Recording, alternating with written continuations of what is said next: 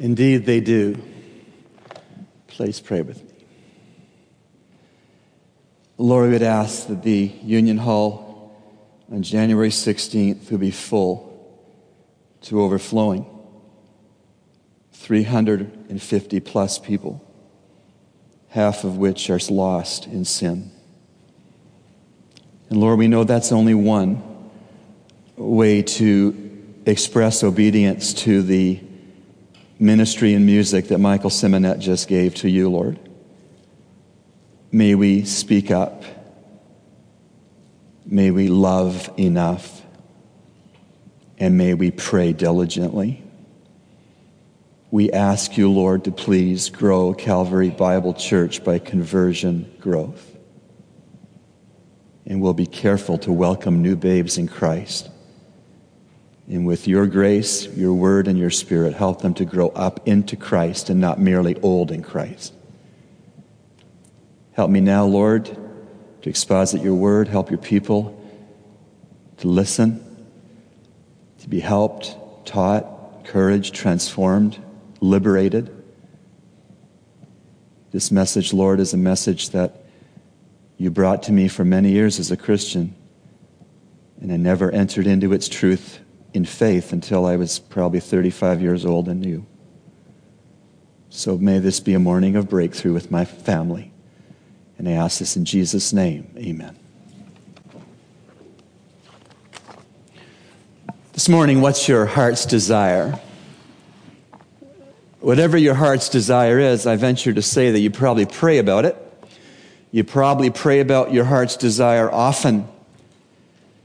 Paul, the apostle, who humanly speaking wrote the epistle to the Romans, prayed about his heart's desire as well. And Romans 10 verse 1 gives us a window into the great apostle Paul's heart, gives us understanding of what was probably near the very top of the apostle's prayer list.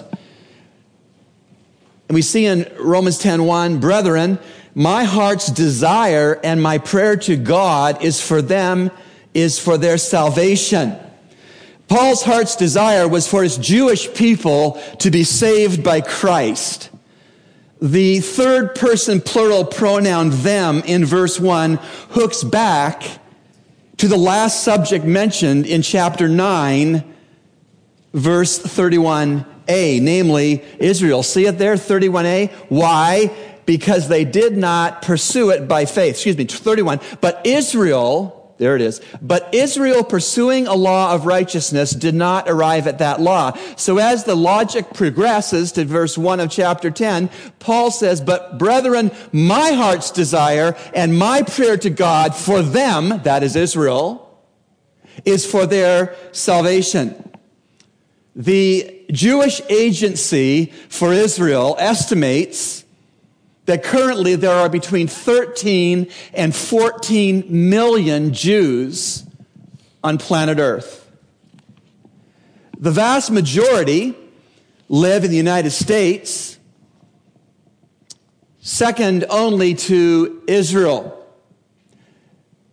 13 to 14 million Jews relative to the world's total population is 0.2%. Of the Earth's population are Jewish. And of the 13 to 14 million total Jews, about 5.5 million live in Israel, and over 6 million live in the United States.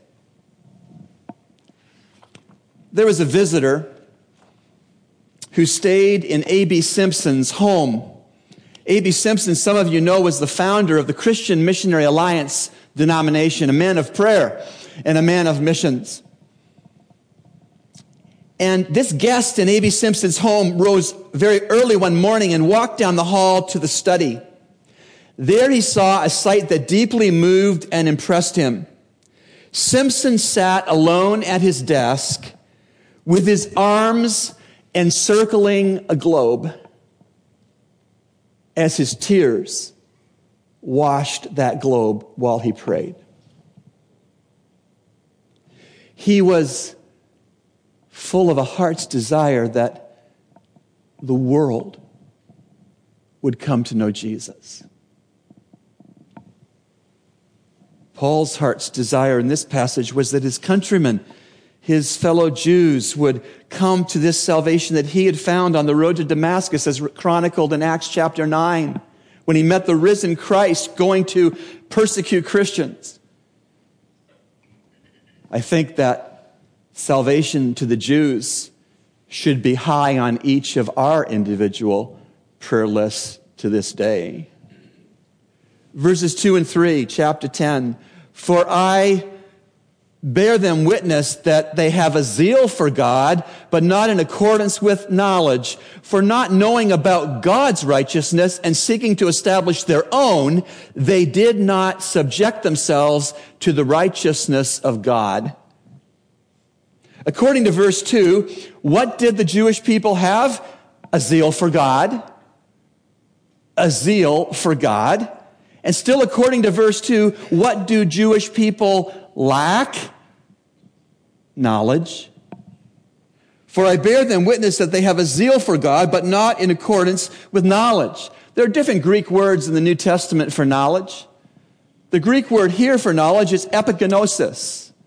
Epignosis is precise, correct knowledge of things ethical and divine. Epignosis knowledge is having precise and correct knowledge about God and how that character of God impinges upon our ethics. And it says that back in Paul's day, the Jew had a zeal for God, but lacked a precise knowledge of God that translated into proper ethics. Is it not ironic that God's chosen people, possessors of the covenants and of the Old Testament scriptures, is it not ironic that the people of God who had the law and the prophets, that they lacked a precise and a correct knowledge of divine things at the time of the writing of the book of Romans? Not only is it ironic, church, it's tragic. Unless we get too high upon our spiritual horses and look down our spiritual noses at Jewish people, we need to face the fact that we are privileged. And some of us lack a precise and a correct knowledge of the Lord this morning. We have a completed Bible. We are permanently indwelt by the Holy Spirit of God. We have Bible study tools online in our libraries. We're blessed. And in the same way that simply being Jewish didn't result in knowing God and being justified by God, so walking into this building week by week doesn't result in salvation from sin either. You are no more a Christian by walking into this building than you are a doctor by walking into the hospital. And so if you will be here this morning on the coattails of your spouse's faith in Jesus, on the coattails of your parents' faith in Jesus, or you're riding your own coattails and you think you're going to make it, sin must be punished either by Jesus Christ on the cross for you, or you take the punishment for yourself forever in a literal hell. All have sinned and fall short of the glory of God. Jesus died to prove God the Father's love for us and to solve our sin debt to the Father with his shed blood. Nothing can be added to what Jesus has done for you on the cross. Nothing should be added to what Jesus has done for you on the cross. And if you haven't run by faith to the refuge, the safety, the forgiveness, and the hope of Christ, don't delay another minute.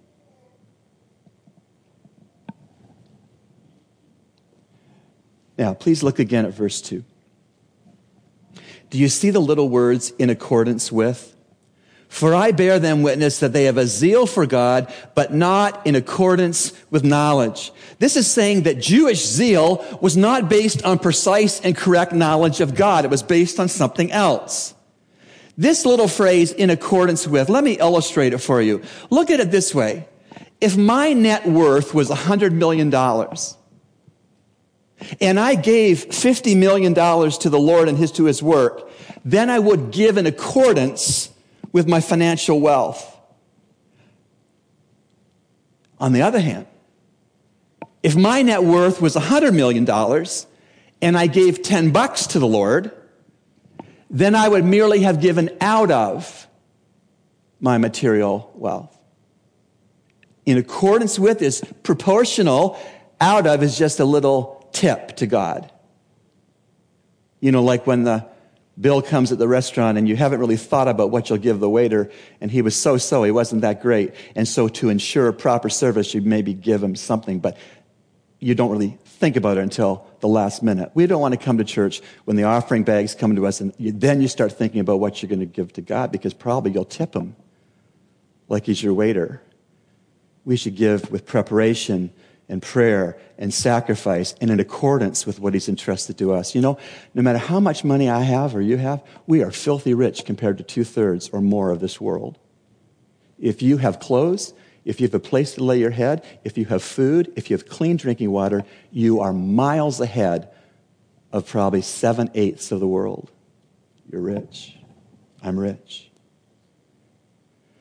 And so the problem here in Romans chapter 10 is that the Jews of Paul's day were spiritual multimillionaires, but their zeal for the Lord was not at all based on their spiritual wealth. Instead, their zeal for God was based on imprecise and inaccurate knowledge of God and his ways.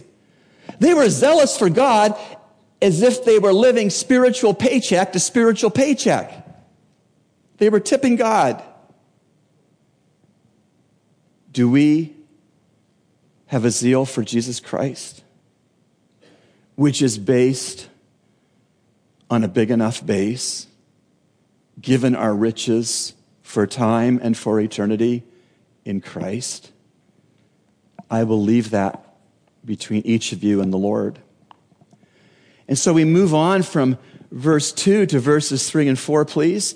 For not knowing about God's righteousness and seeking to establish their own, they did not subject themselves to the righteousness of God. For Christ is the end of the law for righteousness to everyone who believes. Specifically, exactly what knowledge base of the Lord did the Jews lack?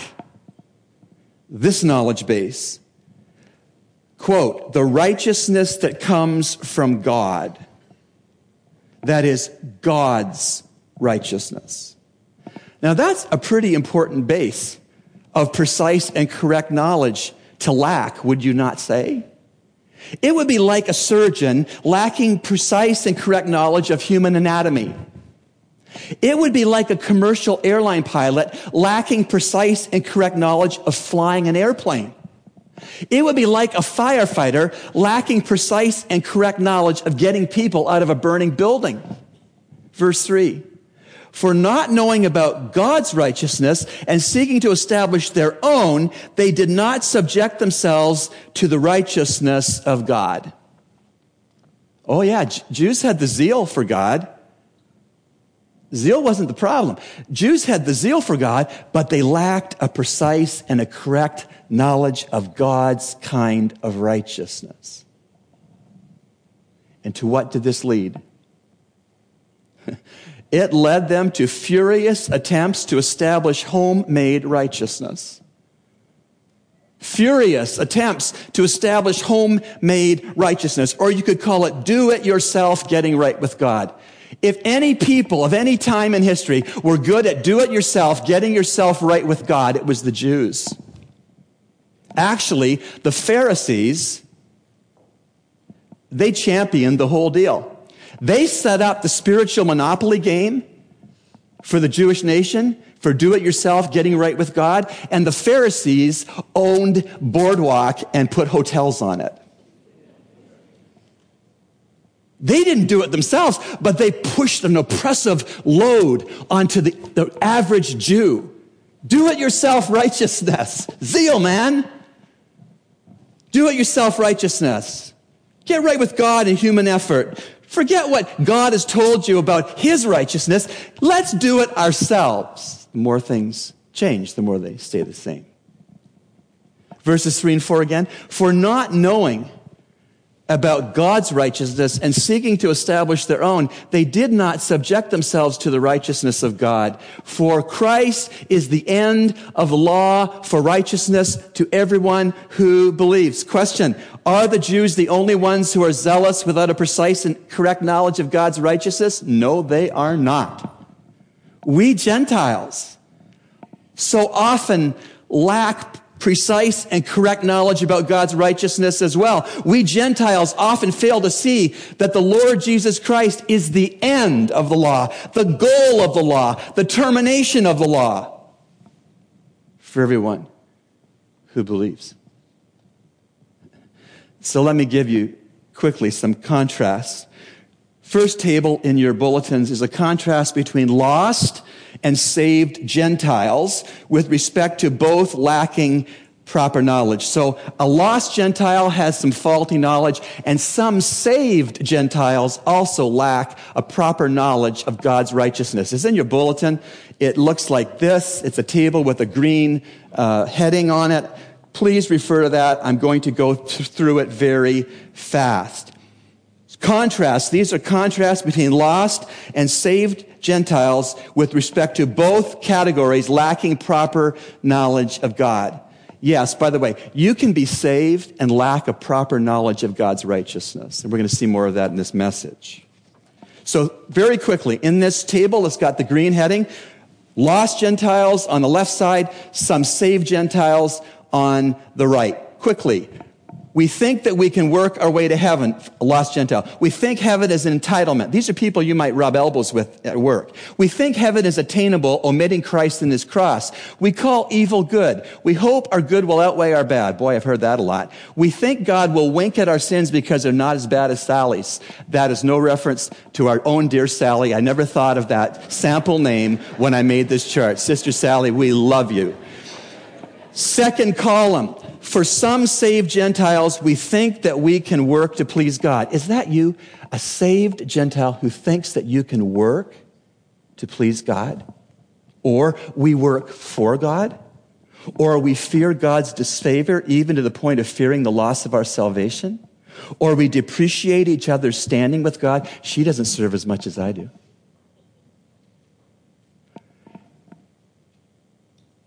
We can be saved and have a misunderstanding about God's righteousness. Still with Gentiles who are saved, we burn out in our fleshly self-efforts. I did that in the first pastorate I was in 25 years ago.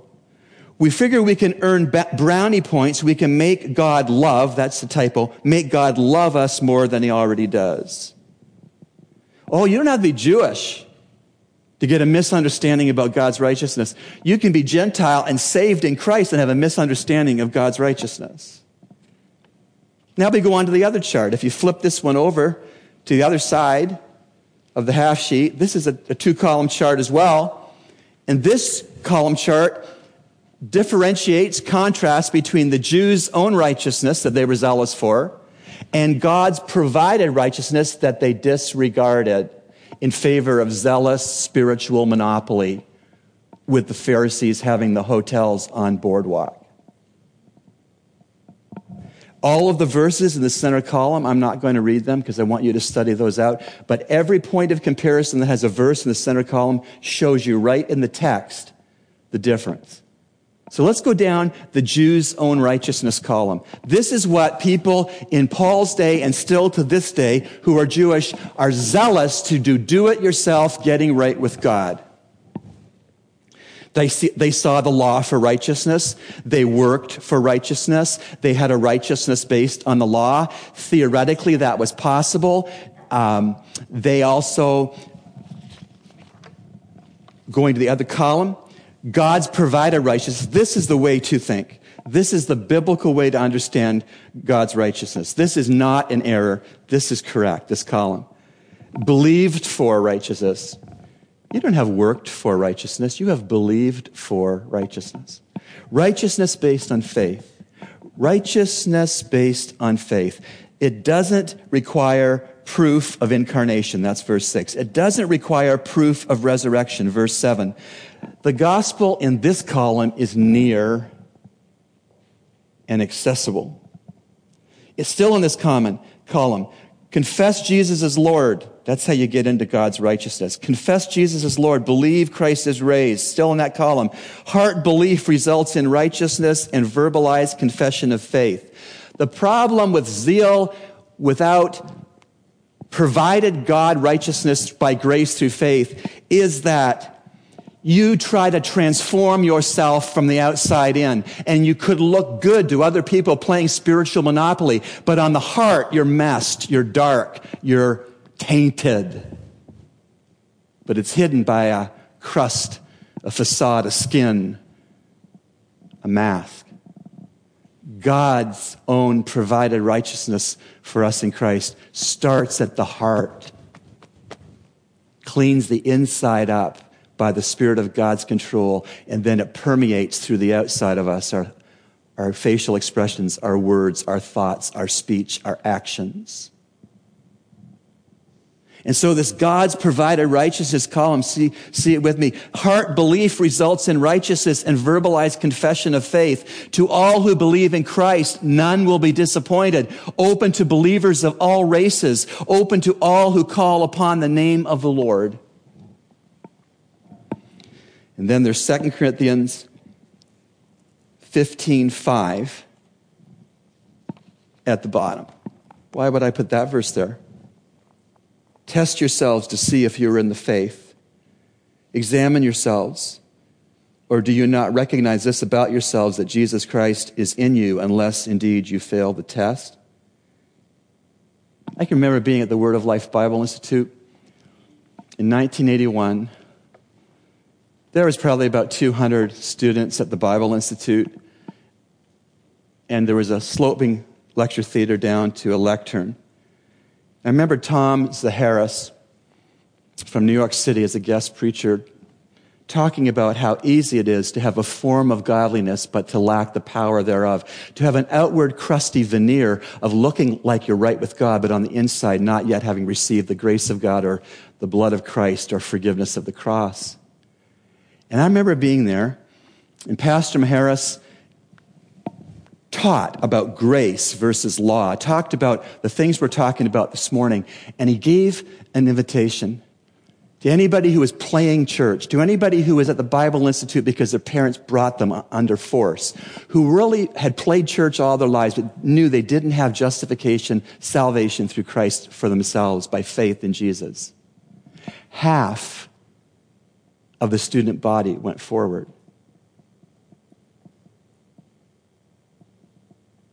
You see, coming to a Bible Institute no more makes you a Christian than going into a garage makes you a mechanic.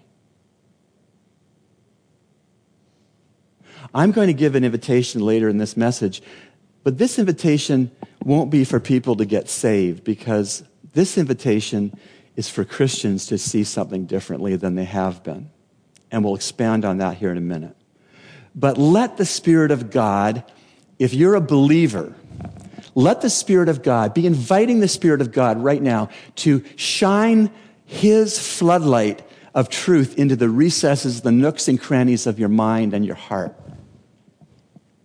Maybe you need to come in to a truth this morning that I needed to come into after 25 years of being a Christian. That is that serving Jesus isn't a duty to make Him love us more than He already does, but serving Jesus is a privilege.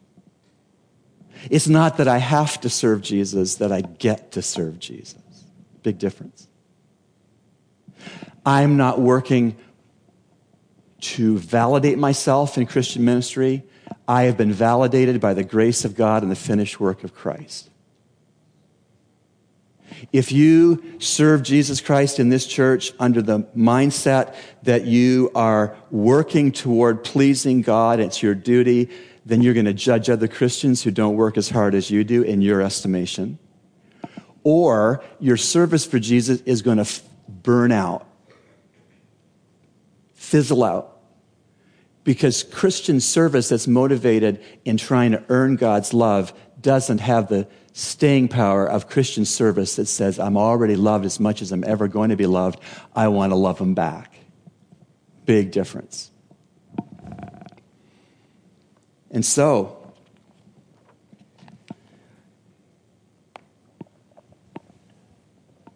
brethren, my heart's desire and my prayer to God for them is for their salvation. For I bear them witness that they have a zeal for God, but not in accordance with His knowledge. For not knowing about God's righteousness and seeking to establish their own, they did not subject themselves to the righteousness of God.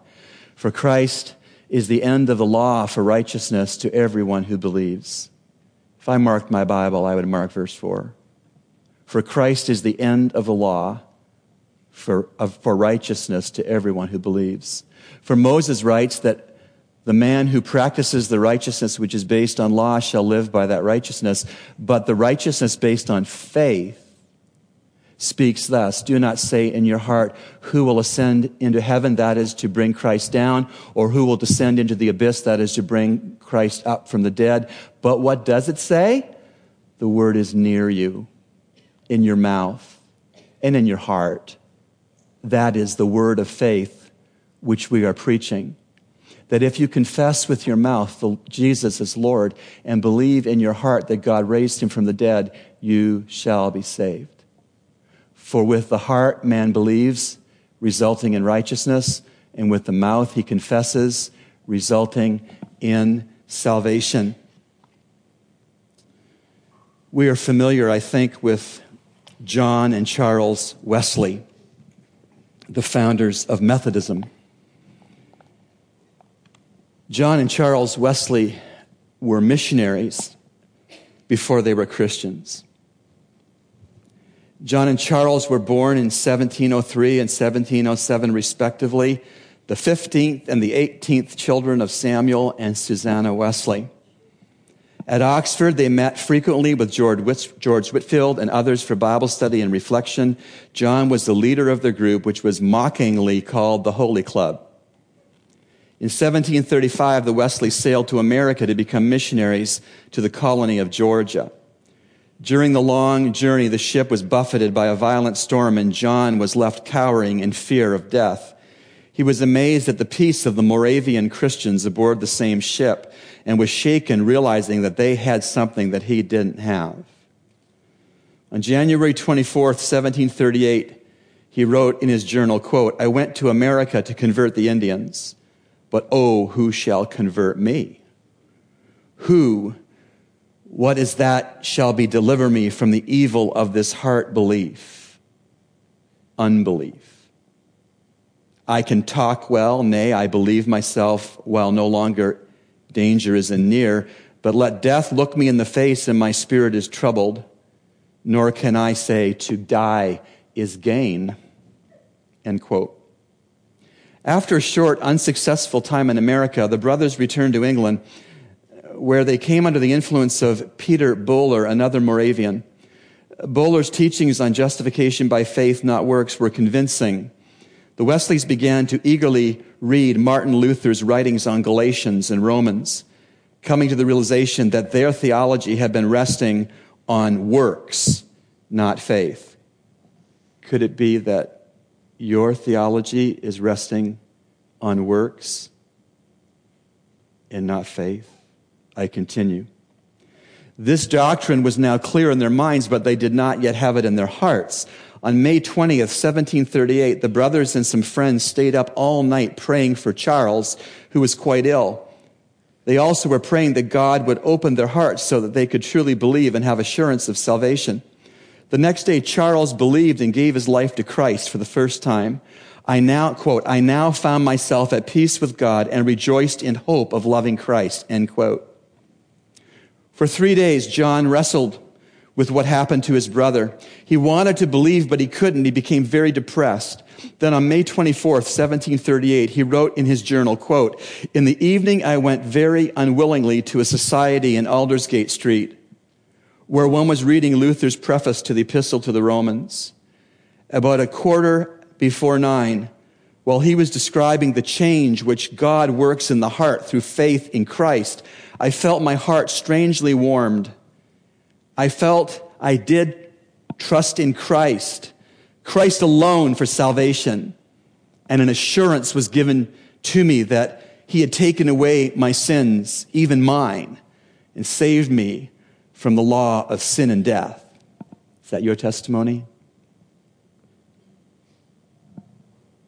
When John went to Charles to tell him the good news, he found him up late writing a hymn to celebrate his own conversion. How great is that?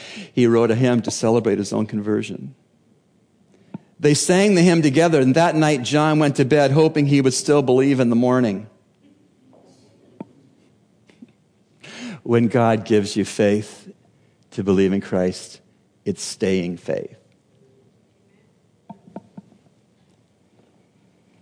He said of the next morning, quote, "The moment I awakened, Jesus, Master, was in my heart and in my mouth, and I found all my strength lay in keeping my eye fixed on him," end quote.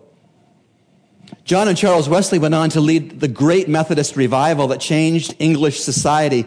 When Charles died in 1788, he had written almost 8,000 hymns. And the first one started the night he was saved. John preached nonstop until his death in 1791.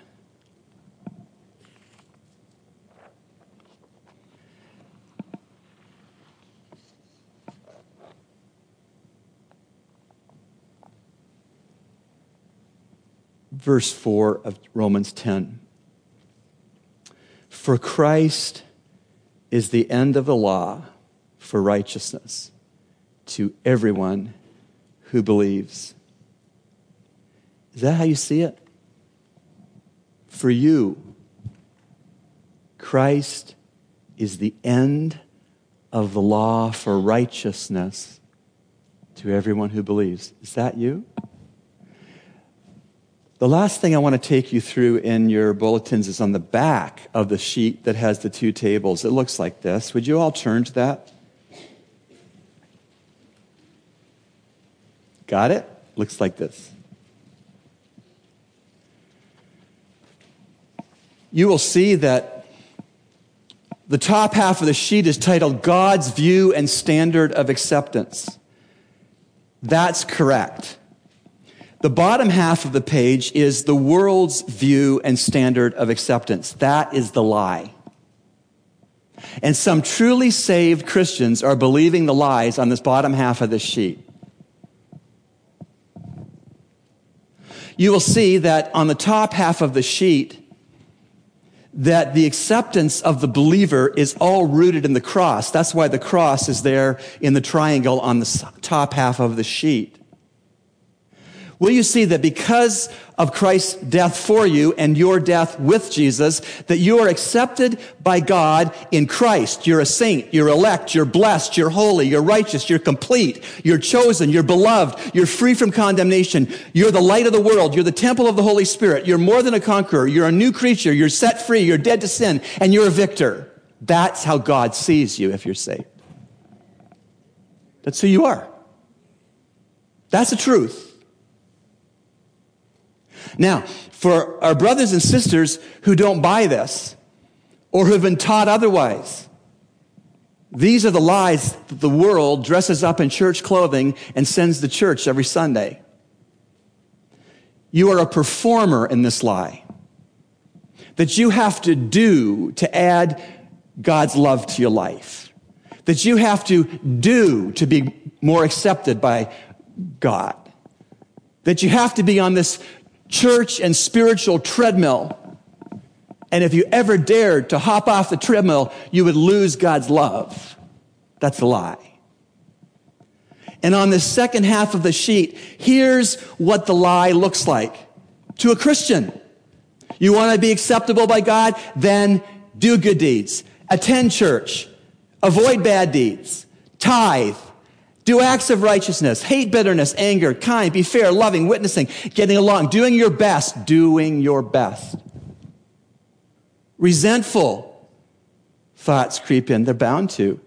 If I put myself on a performance-based acceptance with God, do you know what's going to happen? I'm going to get tired, and if I don't think I can get off the spiritual treadmill, I'm going to get cranky. I'm going to get cranky at myself. I'm going to get cranky at my church. I'm going to get cranky at my brothers and sisters in Christ. I'm going to get cranky at my wife and my kids. Because God never meant you to be on a spiritual treadmill. All these things are good. Good deeds, church attendance, avoiding bad deeds, tithing. They're all good things. But they become poison if you come to think that this is what keeps you in standing with God. That's what the older brother did in the story of the prodigal, was it not? Remember when the prodigal eats the pig food, comes to his senses, repents, and comes home to be a hired hand for his dad on the ranch?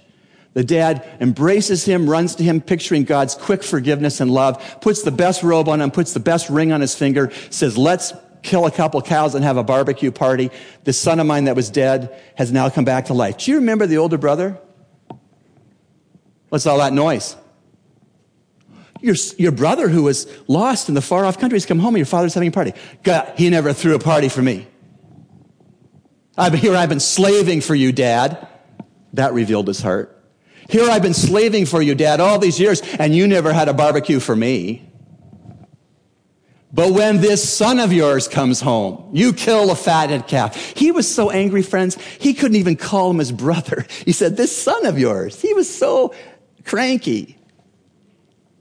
That's where trying to earn God's love, earn God's acceptance, earn God's security in the family of God will lead you. Bank on it. It's not that we have to serve Jesus, it's we get to serve Jesus. It's a big difference.